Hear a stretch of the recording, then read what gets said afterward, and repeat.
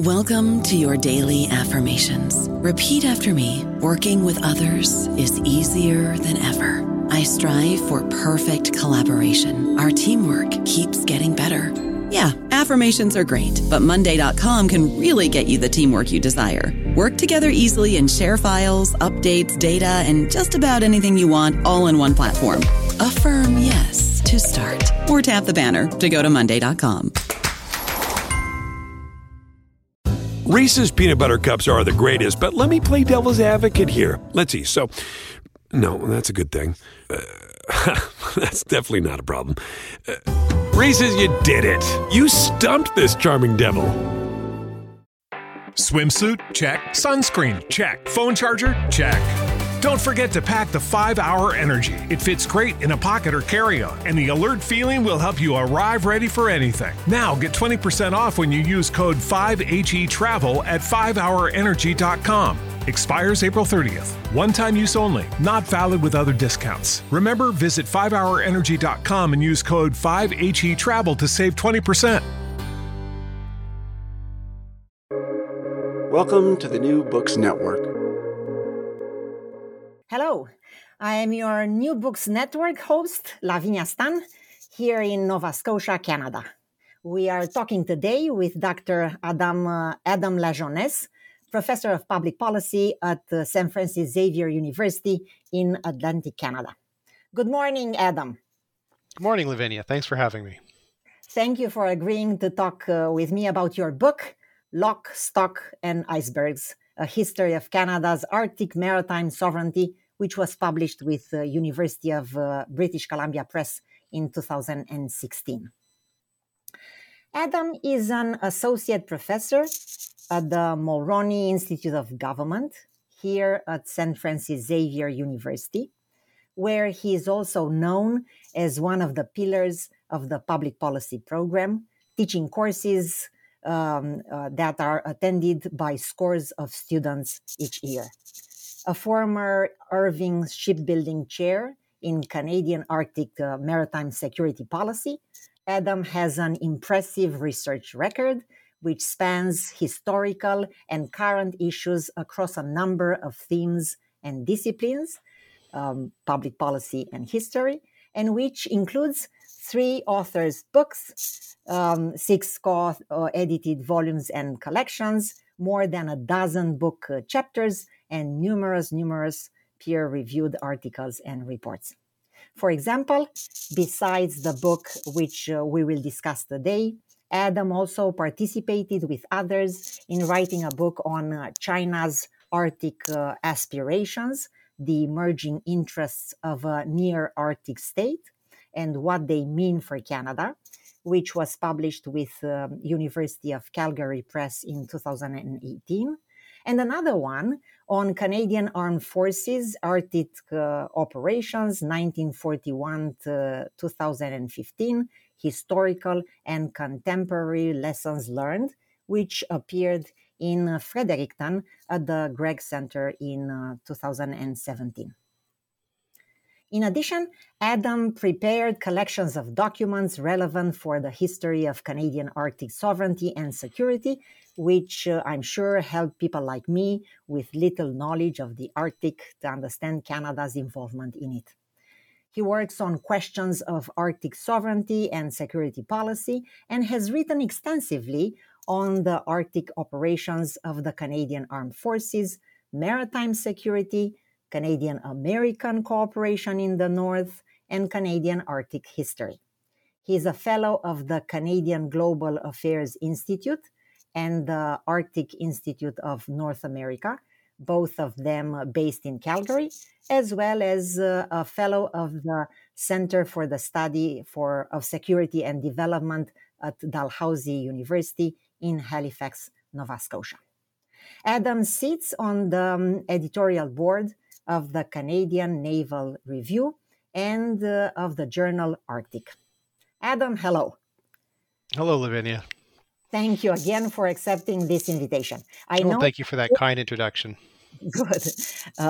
I'm very happy. I'm very happy to have this discussion today.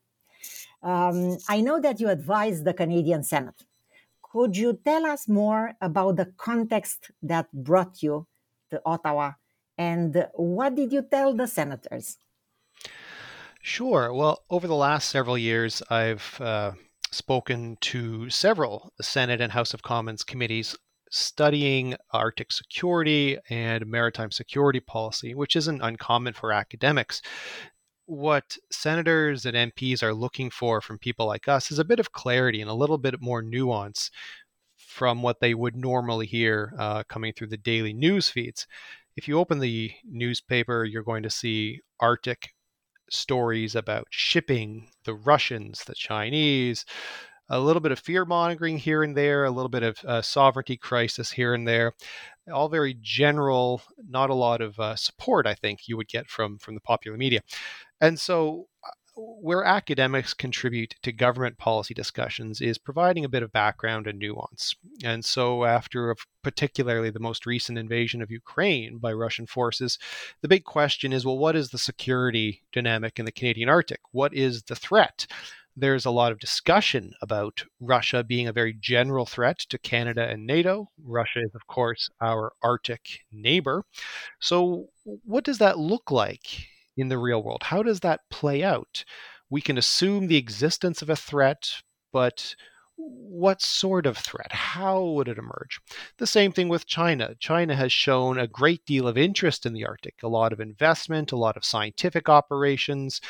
And so what senators and MPs hear from day to day is simply, well, China is very generally a competitor of the West. Ipso facto, in the Arctic, there may be a danger. Well, what does that look like? Is it an economic danger? Is it a political danger? Are we talking about illegal fishing? Are we talking about trespassing? Are we talking about hard defense considerations, submarines and warships? I think what academics bring to government conversations is a bit of extra nuance, a little bit of extra background to say, perhaps we should be worrying a little bit more about this and a little bit less about that. That's an excellent answer.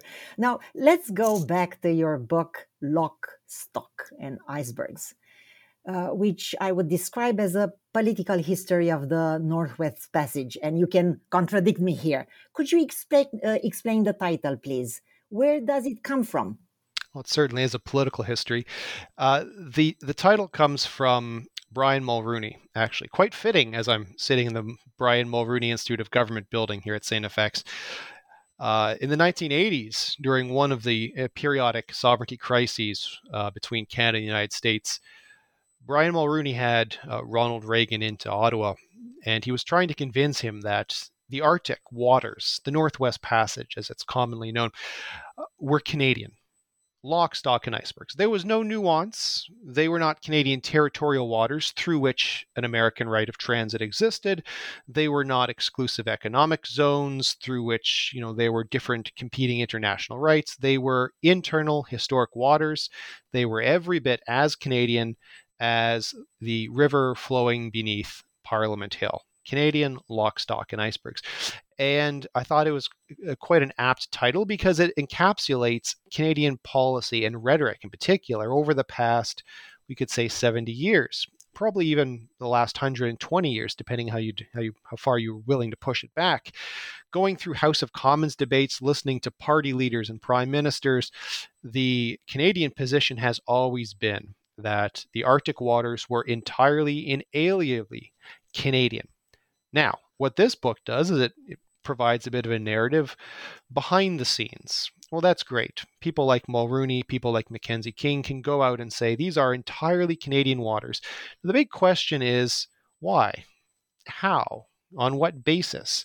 Now, the reality is, before Mulroney at least, Canadian prime ministers for the better part of a century would tell their American colleagues, would tell their colleagues in the House of Commons that the Arctic waters were Canadian, lock, stock, and icebergs.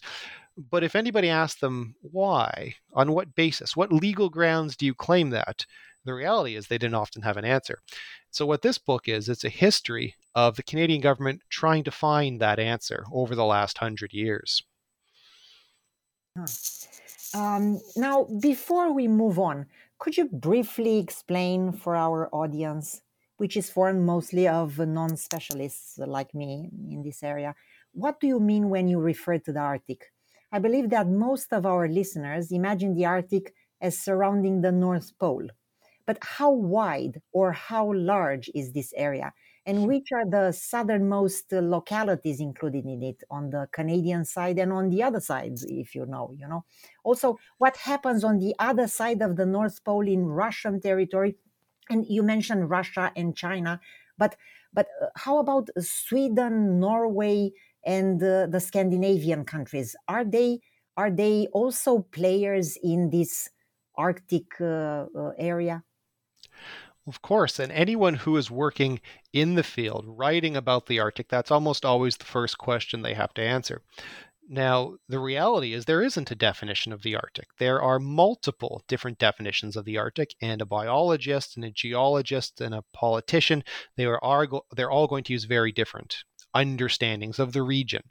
And in fact, how you define the Arctic speaks volumes to what you're trying to work on, what you're trying to accomplish. So my book used a political definition of the Arctic, the 3 northern territories in Canada, and then of course the high Arctic islands, the Northwest Passage. That's my definition. But the definition could equally be based on population. Where are northern inhabitants living? It could be based on the tree line. Often the Arctic is simply bracketed off by different parallels or the isotherm. There are a dozen different definitions of what the Arctic is. A big part of that is that the Arctic, even geographically, if you were to draw a simple circle around the polar regions, is going to be radically different. So you mentioned the Scandinavians. Because of differences of climate caused by currents and various geological features, the Scandinavian region may be roughly parallel to the Canadian high Arctic, but environmentally radically different. And so the Scandinavian Arctic, which is the Arctic, is more akin in terms of temperature and vegetation to Northern Ontario in many respects. So what listeners have to remember is there isn't an Arctic. There is no one clear Arctic with a set of political, strategic, environmental problems or considerations. There are many different Arctics, and the Arctic can be defined many different ways. Interesting. Adam, a question just popped up in my mind. When so many countries are involved in the Arctic and have a stake in it, is it full of resources?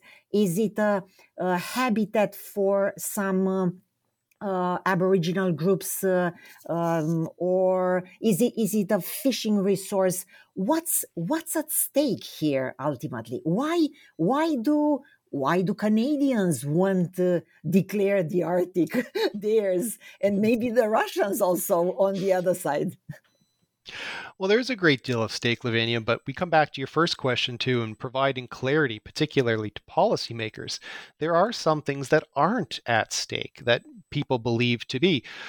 Going back to, I would say, 2007, when people really started to pay attention with oil prices spiking before the recession, the peak oil theories circulating, gaining a lot of prominence. The U.S. Geological Survey published studies showing that an enormous amount of undiscovered oil was present in the Arctic, and in fact, the Arctic contained, a good chunk of what was left of the world's hydrocarbons. So all of a sudden, people were thinking of the Arctic as this contested basin where the Russians and the Canadians, the Americans, the Chinese, perhaps, would compete over resources. Now, 15 years later, give or take, we've realized, well, no, that's not the case at all. Now, that misconception is still circulating. You still hear people everywhere from the media to government saying, well, the Chinese or the Russians are after our oil. Well, no, nonsense. Almost every natural resource in the Arctic is very clearly delineated within either territory or continental shelf. The Russians aren't going to challenge Canada's continental shelf because they have their own continental shelf that they don't want anybody to challenge. Now, the one exception might be something called the extended continental shelf. And if you Google overlapping Arctic claims, that's what you're going to get.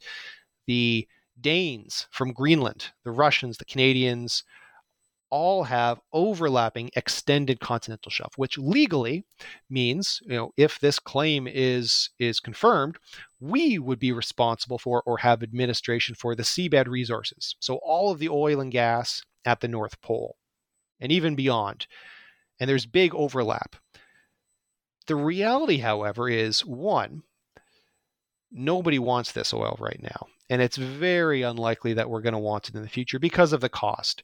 What we've seen from offshore Arctic drilling, Shell, Gazprom, BP, Exxon, they have spent often tens of billions of dollars in failed attempts to drill wells 30 miles offshore, very, very close to oil infrastructure. These overlapping areas, these sources of conflict, in theory, these are hundreds, even thousands of kilometers offshore into the Northwest Passage. Into the Arctic Ocean around the polar basin and the North Pole. The cost of getting at these hydrocarbons would be astronomical. Unless we're looking at $300 oil, nobody's going there. The Russians, the Americans, the Canadians, we have plenty of much, much easier oil. Minerals, onshore deposits, all very much within accepted jurisdictions. There really isn't a race for resources.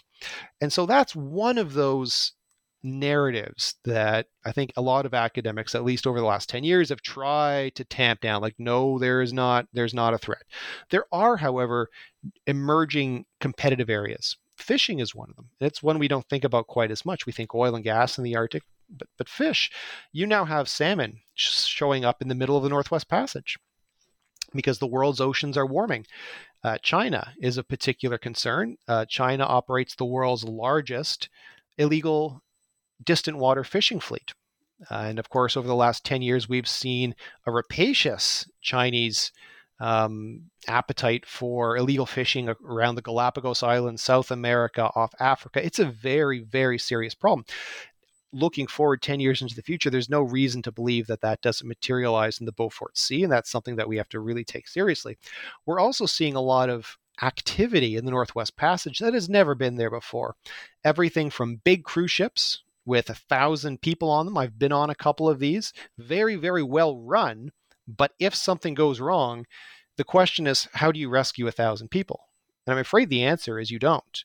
I can tell you I slept with my boots on as we transited through some of the more dangerous sections of the Northwest Passage because I was ready to get to the lifeboats. I mean, it's a dangerous thing to do.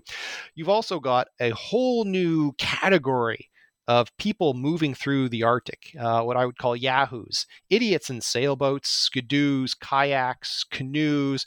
These are people who are constantly being saved by the Coast Guard. These are people that do not register. They're not reporting on AIS systems. We don't know precisely where they are. They're constantly getting into trouble. Now, this is a real consideration. And even strategic questions. So you ask, well, why do we care if the Northwest Passage is Canadian? Well, if it's Canadian, we get to regulate it, which means we get to control these yahoos, means we get to control shipping, which means we have much greater control over environmental preservation in these very delicate waters. And it means that we get to control access by foreign state vessels.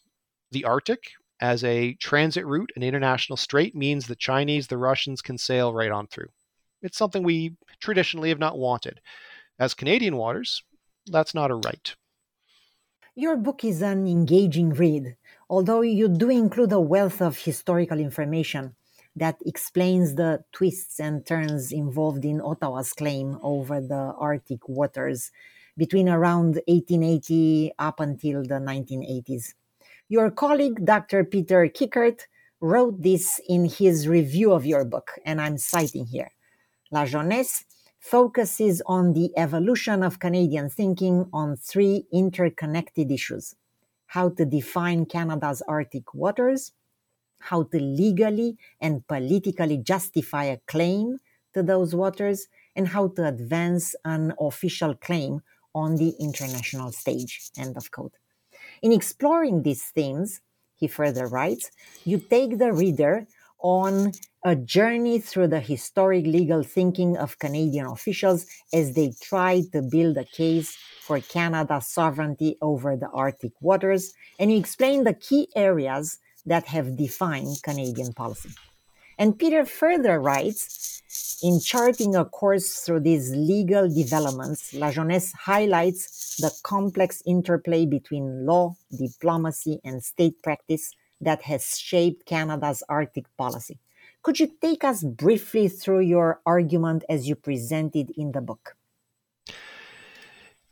Yes, the core question there is about complexity, and that is what the book was trying to convey, and also to dismiss certain basic understandings of Arctic sovereignty as a dichotomous, we have it or we don't.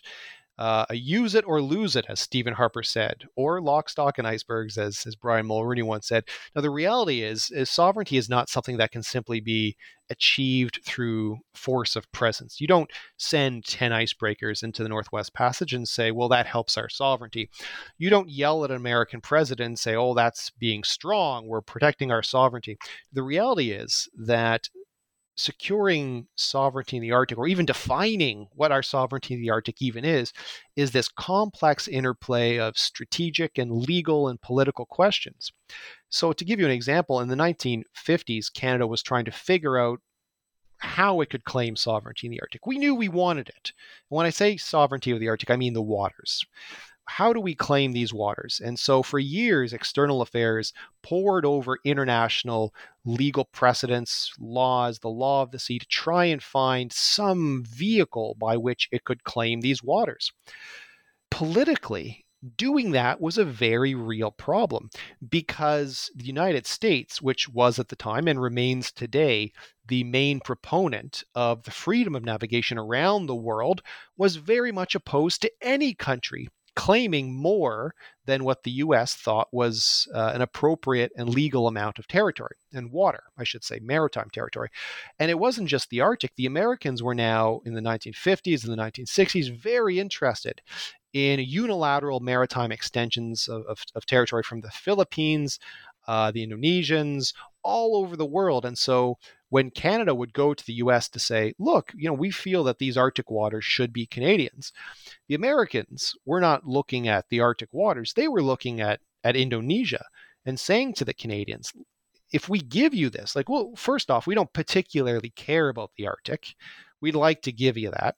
But there are these huge international principles at stake. And so if we are seen to be going along with a Canadian claim in the Arctic, then that's going to really hurt us all around the world.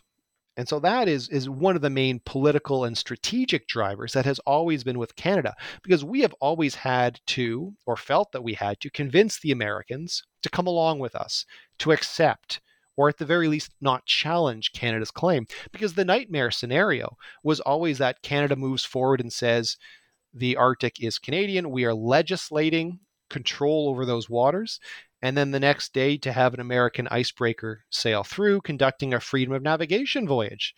How do you stop that? It's very embarrassing. It's very politically damaging.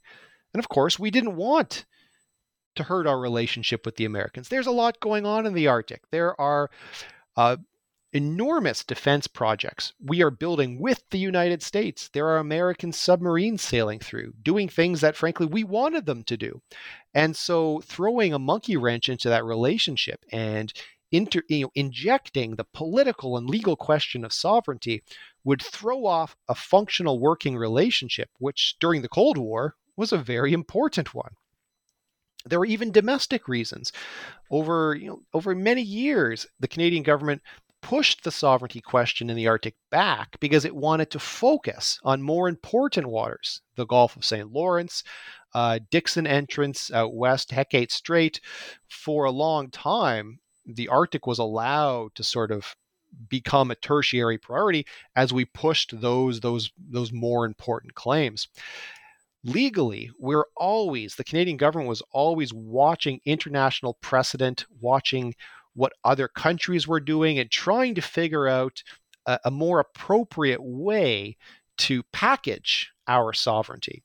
We started with the fundamental understanding that the northern waters were ours. Figuring out how to prove that, how to back that up in international law, was a constantly changing dynamic, because of course international law was constantly changing over the course of the Cold War. 3 Law of the Sea conventions, the nature of historic internal waters, international straits, always changing. And of course, external affairs is watching that and saying, well, how do we fit what we want into this changing legal dynamic? So all of those different factors came to play together. So, Adam, you explain why the Arctic is important to Canada, but what do the Russians have to say about Canada asserting sovereignty or claims over part of the Arctic? What's the Russian position in this respect? Well, there's a curious irony there, Lavinia, where if you were to ask who is Canada's probably only major ally when it comes to our political claims to the Arctic waters, I would tell you it's the Russians. Over the course of the Cold War, the Russians have never been particularly friendly to Canada, and I would say today that tradition holds true. But in this particular instance, there's a confluence of interests here. So the way Canada has ultimately decided to legislate our sovereignty over the Arctic waters is to draw what are called strait baselines, basically lines on the map around the northern archipelago, the Queen Elizabeth Islands, and to say within those lines, all of these waters are historic Canadian waters. Now, the Russians have never objected to this because they have their own Arctic archipelagos. Little different, geographically different, historically different, smaller, but they have done much the same thing, drawn straight baselines around those archipelagos and claimed the waters within as entirely Russian. Now, there's never been any formal understanding between the Russians and the Canadians, but I have seen documents from the 1970s where, let's say, informal conversations were recorded between external affairs and the Russians, whereby the Canadians said, "What do you think of our claim?" To which the Russians responded, "What do you think of our claim?" Then it's agreed. We'll all just sort of live and let live and get along. There's a bit of a you scratch my back and I'll scratch yours agreement, implicit agreement between the Canadians and the Russians there, not to challenge one another's, which is why you will never see a Canadian ship challenging those Russian strait baselines, which is why I don't think I've ever seen a Canadian government official say that Russia's historic waters and baseline claims in the Arctic are nonsense. And so you've actually got our main enemy on side politically, while our main ally, the United States, has been the chief antagonist for the Canadian claim. It has been the country that we have been most concerned about a challenge from. So it's a curious little reversal of roles from an Arctic perspective. So should I understand that no Russian submarine is entering Canadian Arctic waters? Well, that's an interesting question, Lavinia. I can't give you an answer to that one. They don't tell me when they sail up there. Russian submarine operations are obviously very secret. There's some indication that they may have been in the Canadian waters in the 1970s and 1980s, but there's certainly no proof of that. Now, we do know that American submarines have been up many times. There's some records of the U.S. There's at least 9 recorded submarine transits through Canadian waters, but the American transits at least took place with Canadian participation. I doubt the Russians did. I don't know about you, but I'm very busy and I don't have a lot of time to cook. That's why I subscribe to Factor. Eating better is easy with Factor's delicious, ready-to-eat meals. Every fresh, never frozen meal is chef-crafted, dietitian approved, and ready to go in just 2 minutes. You'll have over 35 different options to choose from every week, including Calorie Smart, Protein Plus, and Keto. These are 2-minute meals. Factor meals are ready to eat and heat, so there's no prepping, cooking, or cleanup needed. They're flexible for your schedule, Get as much or as little as you need by choosing your meals every week. Factor is the perfect solution if you're looking for fast, premium options with no cooking required. Sign up and save. We've done the math, and this is important. Factor is less expensive than takeout, and every meal is dietitian approved to be nutritious and delicious. Head to factormeals.com/NBN50 and use code NBN50 to get 50% off. That's code NBN50 at factormeals.com/NBN50 to get 50% off. Reese's peanut butter cups are the greatest, but let me play devil's advocate here. Let's see. So, no, that's a good thing. That's definitely not a problem. Reese's, you did it. You stumped this charming devil. Can you tell me a bit about the research process that went into your book? When and why did you become interested in the Arctic as a topic for research? And what convinced you that a new book on the Arctic was even necessary? Well, I became interested in the Arctic in early 2000s, right before people started to care about the Arctic. Around 2005, people started to sort of wake up and realize, well, global warming and oil prices, the Arctic may be back in geopolitical economic play. And so I was just ahead of that curve. And I recall thinking, well, there has not been a real recent history of these very important Arctic waters. And like you said, this is a political history of the Northwest Passage, a very important body of water, politically very complex situation. There has been work done on this before. Sheila Grant, Betsy Elliott Meisel, but those works were a bit older. And one of the big problems they suffered from was lack of documentation. So, I mean, you talk about research. This book was an extraordinarily difficult book to research because the Canadian government is sensitive about this subject for obvious reasons, because legally and politically, it's still a bit of a hot potato. And the government doesn't want to give up documentation. Even dating back to the 1950s, prying government reports, memoranda out of the Library and Archives of Canada required extensive access to information requests over many, many years. And so I think where my book adds a lot is 10 years of that kind of archival research, digging thousands and thousands of new pages out of the government's clenched fists. And I can tell you, at one point when this book was going to press, I received a package of documents from Canadian government that I had requested in 2005. So that was over 10 years that it took them to get me this material. I requested those documents as a master's student, and it came out 10, 11 years later, which gives you an idea of quite how long sometimes it takes to get this stuff.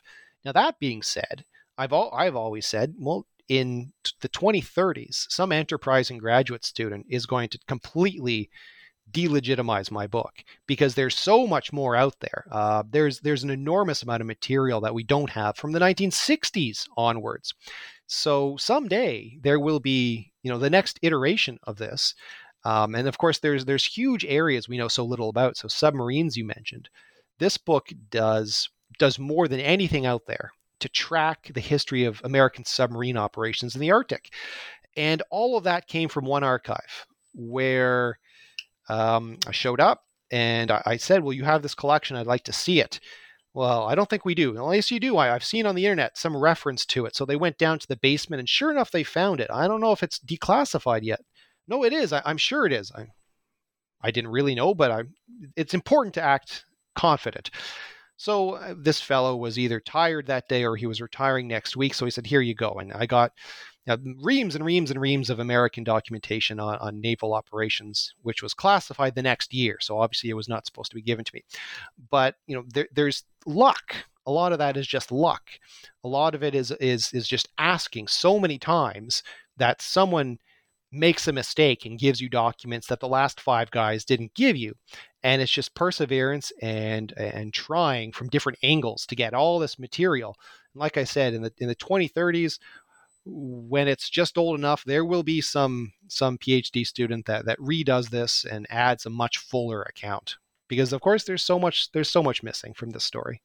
So besides, you made good use of a number of archival collections, but besides archival documents, did you reach out to any policymakers who were key in the Canadian government institutions dealing with the Arctic to interview or to have discussions with them? I certainly looked. The problem with dealing with history is that people tend to pass away, and the book ends in 1985. Effectively, well, it sort of goes up to 1990, but effectively, it sort of stops when Canada makes its claim to the Arctic waters under the Mulroney government. And previous to that, almost every major policy actor has passed away. So most of the people who I'd like to speak to, unavailable. In the book, you talk about the unspoken political agreement between the United States and Canada that has prevented this sovereignty dispute from damaging the relationship between these two countries. Is this still in effect? It absolutely is. I call it, it's been called an agreement to disagree. I've called it don't ask, don't tell. I think it's a better way of looking at it. Historically, we're dating back to the early 1950s, late 1940s. The underpinning international relations approach was if Canada doesn't, or if America doesn't ask Canada which waters it claims as its own, Canada's not going to have to tell them, and we can just avoid that whole messy circumstance. Because as soon as the Americans are forced to request permission to send cargo ships or submarines into our waters, we are forced to clarify our position, and that clarity creates conflict because neither side can afford to surrender on the fundamentals of their point. And so that has, in one respect or another, it's changed, but in one respect or another, it has remained the case to this day. Now, we saw a bit of a speed bump back when Donald Trump was president. And I wrote a piece with a colleague, Rob Hubert, which said this 70-year-old policy framework looks like it's about to fall apart because the entire don't ask, don't tell principle is based on a certain professionalism within both governments and an understanding that rocking the boat is not going to help anybody. This is not about winning your position. It's about keeping an equilibrium where everyone is pretty happy. And so under the Trump administration, we saw some very concerning and interesting things coming out of the Secretary of the Navy, a man named Richardson, and chief operating, some of the chiefs of operations in the U.S. Navy that were saying, we're going to run freedom of navigation voyages through the Canadian Arctic. We're going to challenge Canadian sovereignty. We're going to win. Well, the Americans haven't been trying to win this dispute for decades for very good reasons. Now, as soon as the Americans conduct one of these freedom of navigation voyages, the Canadian government would be forced to either stop that ship or take it to court. Like we would be at the international court, or there would be some very serious ramifications which would damage Canadian relations. It would damage Canadian-American cooperation, defense cooperation in the Arctic. It would have knock-on ramifications that affects trade policy, immigration policy, all kinds of relationships with the United States would be damaged. And this is why we have tried to push this disagreement to the side for decades and decades. Now, what actually happened was the operators in the United States, so not the politicians, not those who are appointed to high command, but the Coast Guard and the Navy and the State Department, people who have been there for a very, very long time, were able to get a hold of their bosses and say, look, this is a bad idea. There's a reason we haven't done this ever. Here are the consequences. And I think they thought twice about it. But there was, for a moment there, for a year or so, there was very real concern that old comfortable framework that has worked for so long was about to fall apart. Canada's presence in the north is shown as somewhat off and on, with military activities starting and stopping in the 1950s and again in the 1980s. Are we still seeing that pattern today? We're not actually. You're right about the historical pattern. Canadian armed forces have popped up north for 5 or 10 years, depending on the crisis of the day. But over the last, I would say, 20 years, starting particularly in 2002 and accelerating during the Harper years, really, we have seen a real concerted effort to maintain and sustain a presence in the north. Now, that doesn't mean that the Canadian Navy or the Army is always there. That's just not an effective way to operate. But there's an understanding that the Canadian Armed Forces has a persistent role to play. They're up there every summer when the ice melts. We are conducting a lot more winter operations. There really isn't any indication that that presence is going to fade. And of course, given the increased shipping opportunities in the north, given the new concern over climate change and the opening waters and the new activity, it's very unlikely that you're going to see the Canadian Armed Forces pull back. If anything, that presence is only going to increase. The Navy's got 3 Arctic offshore patrol ships. We have got several more being built, a couple more for the Coast Guard as well. The Canadian fleet and its northern capabilities is only going to expand over the next 10 years. Let me remind our listeners that we are talking today with Dr. Adam Lajeunesse about his book, Lock, Stock and Icebergs, A History of Canada's Arctic Maritime Sovereignty, which was published with University of British Columbia Press in 2016. This book is the first in-depth history of U.S. submarine operation in the Arctic, and there appears to have been a lot of that activity. With the Arctic gaining strategic value in the 21st century, are those operations likely to see a comeback? Well, I think they definitely are. If you look at the U.S. Navy's recently released Arctic policy, it falls in line with the national security strategy, which is very defense heavy. Several years back, the U.S. Navy released an Arctic strategy that was very cautious about the potential for strategic competition.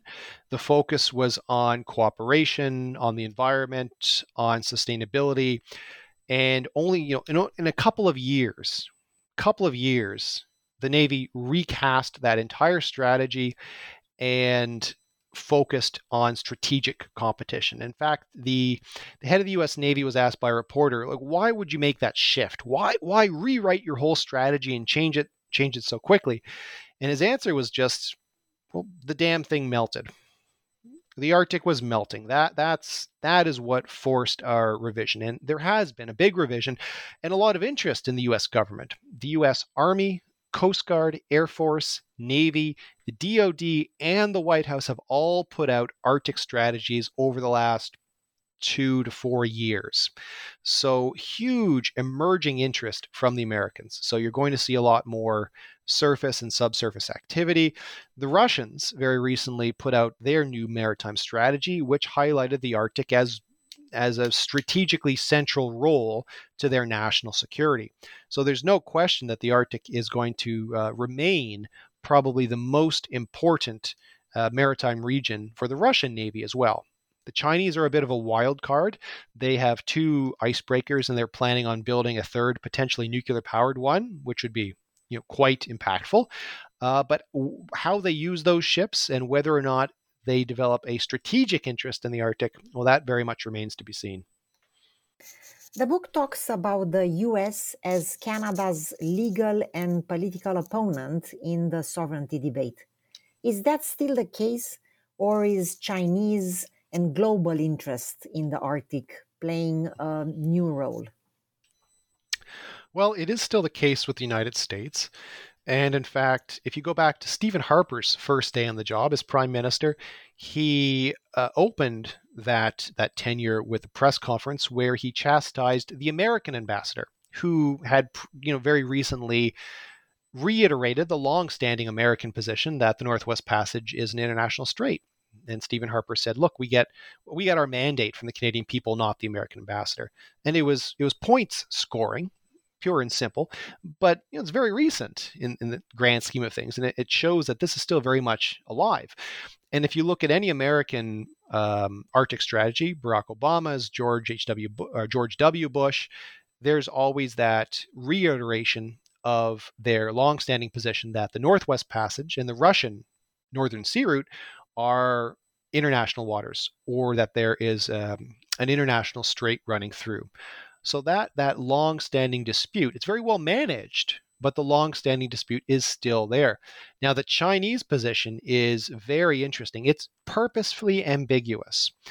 The Chinese released an Arctic policy in 2018, I believe it was, where they said that they recognize Canadian and Russian sovereignty to all of the waters over which those countries have a legal right to claim. Something along those lines. I can't recall the precise wording, but it was worded in such a way as to say, we recognize your sovereignty in areas where you have sovereignty, without clarifying what areas you had sovereignty. So the Chinese are trying to walk a very fine line. On the one hand, they don't want to recognize those maritime claims because they may, international travel, international shipping is very important to China, and they want to keep that open for the future.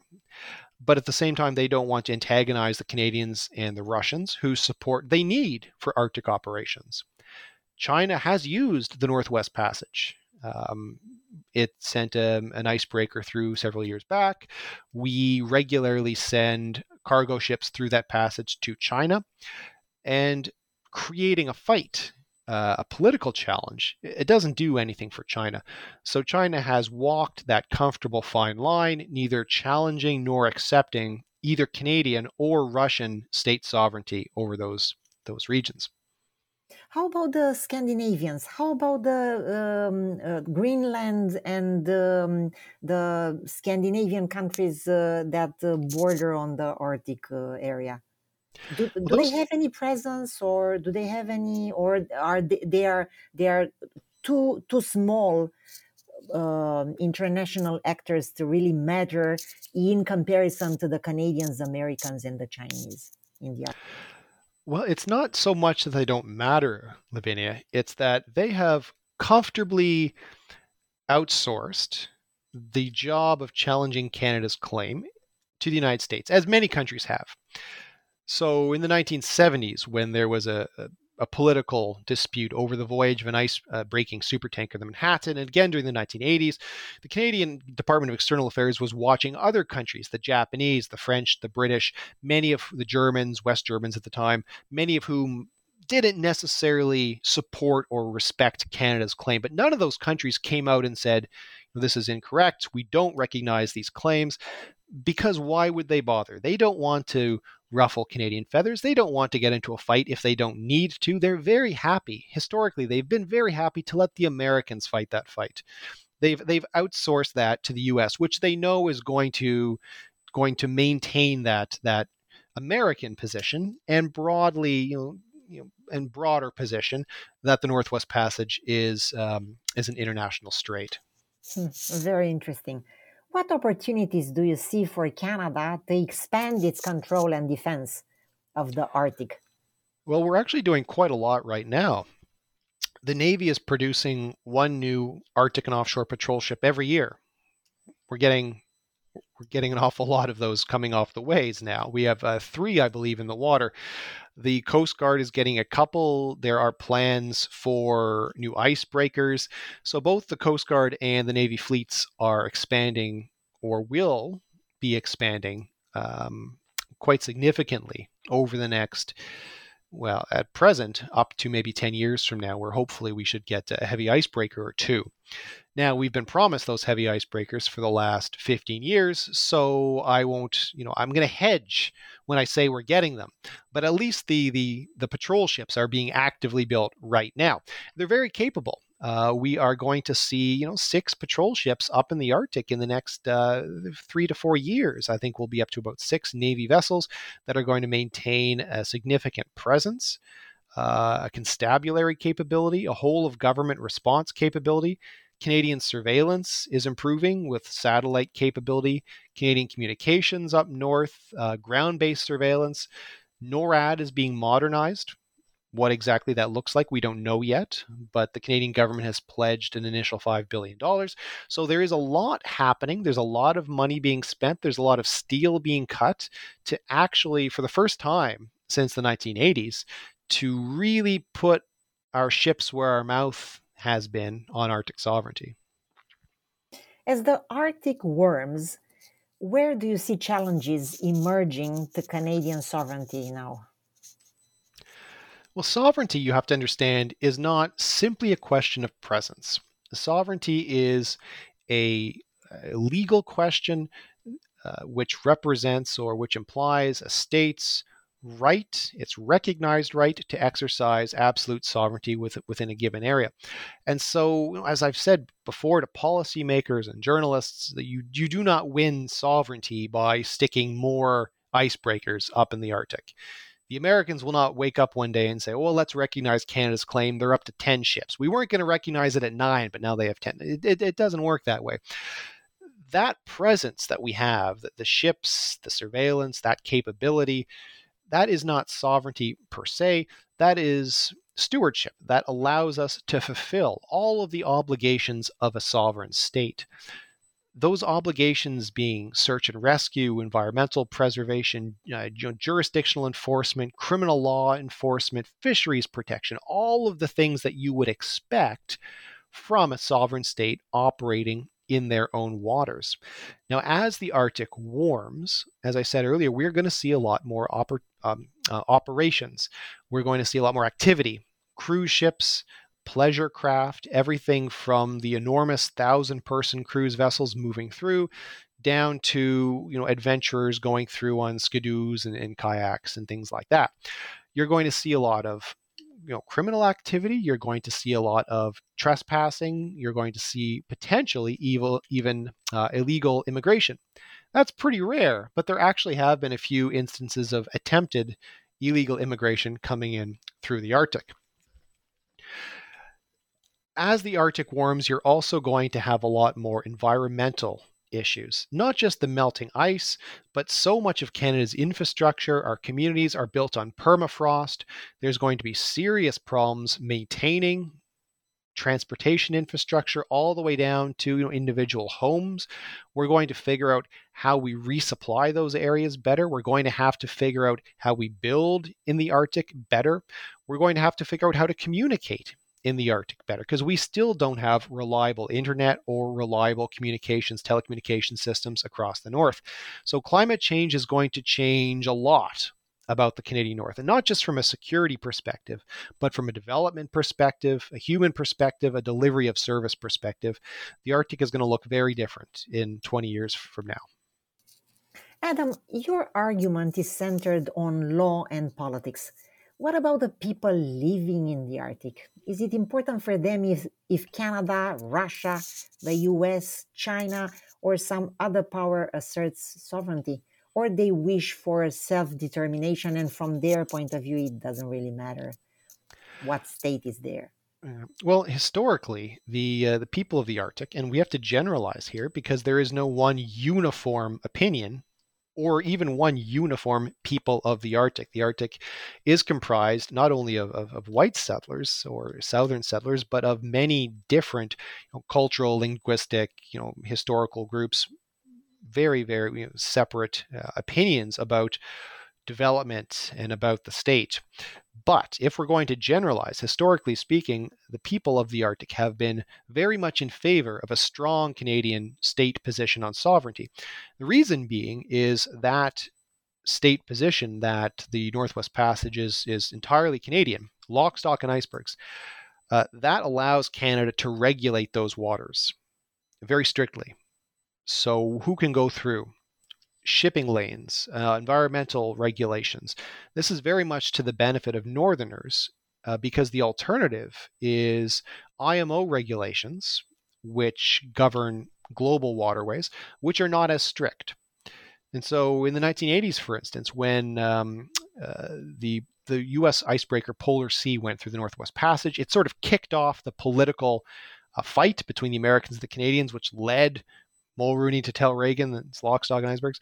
One of the things which forced the Canadian government to respond to that was the Inuit organizations saying, if the Canadian state is so weak that they can't protect the Arctic, then maybe we should, look to other alternatives. We have to do it ourselves. There was criticism of the Canadian state coming from the Inuit for not taking a firmer position on that. And that, somewhat shamed and pressured and contributed to the federal government actually turning this into a bit of a fight.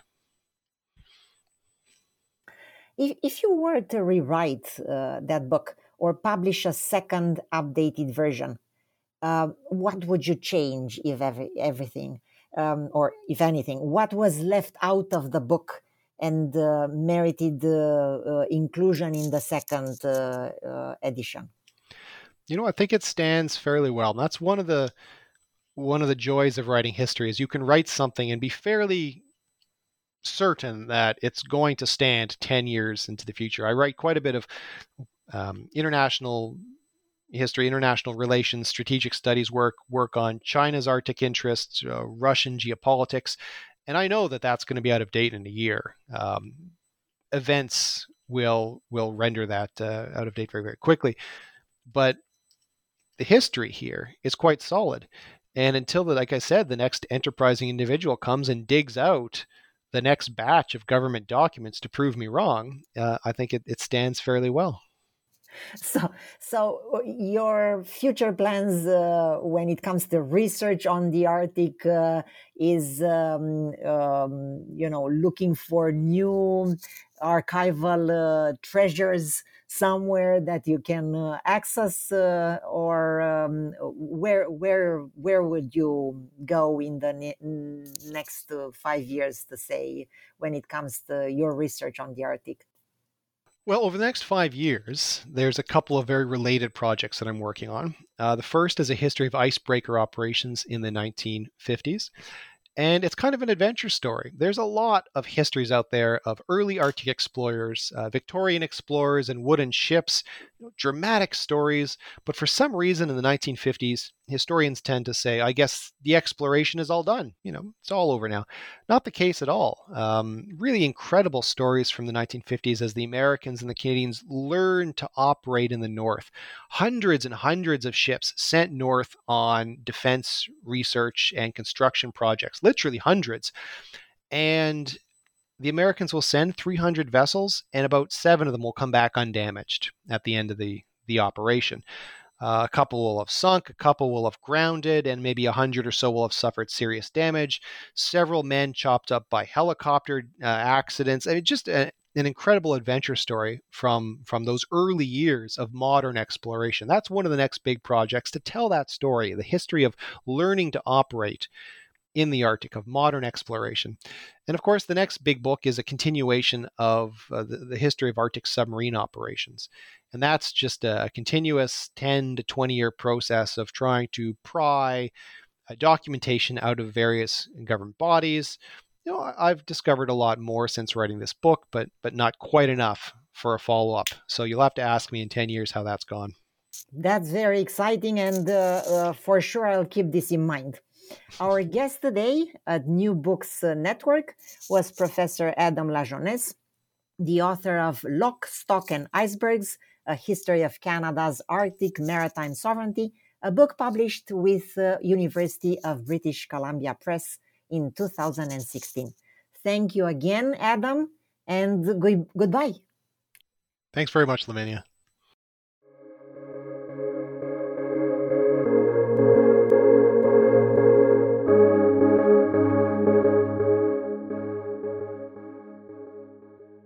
Judy was boring. Hello. Then Judy discovered ChumbaCasino.com. It's my little escape. Now Judy's the life of the party. Oh, baby, mama's bringing home the bacon. Whoa, take it easy, Judy. The Chumba life is for everybody. So go to ChumbaCasino.com and play over 100 casino-style games. Join today and play for free for your chance to redeem some serious prizes.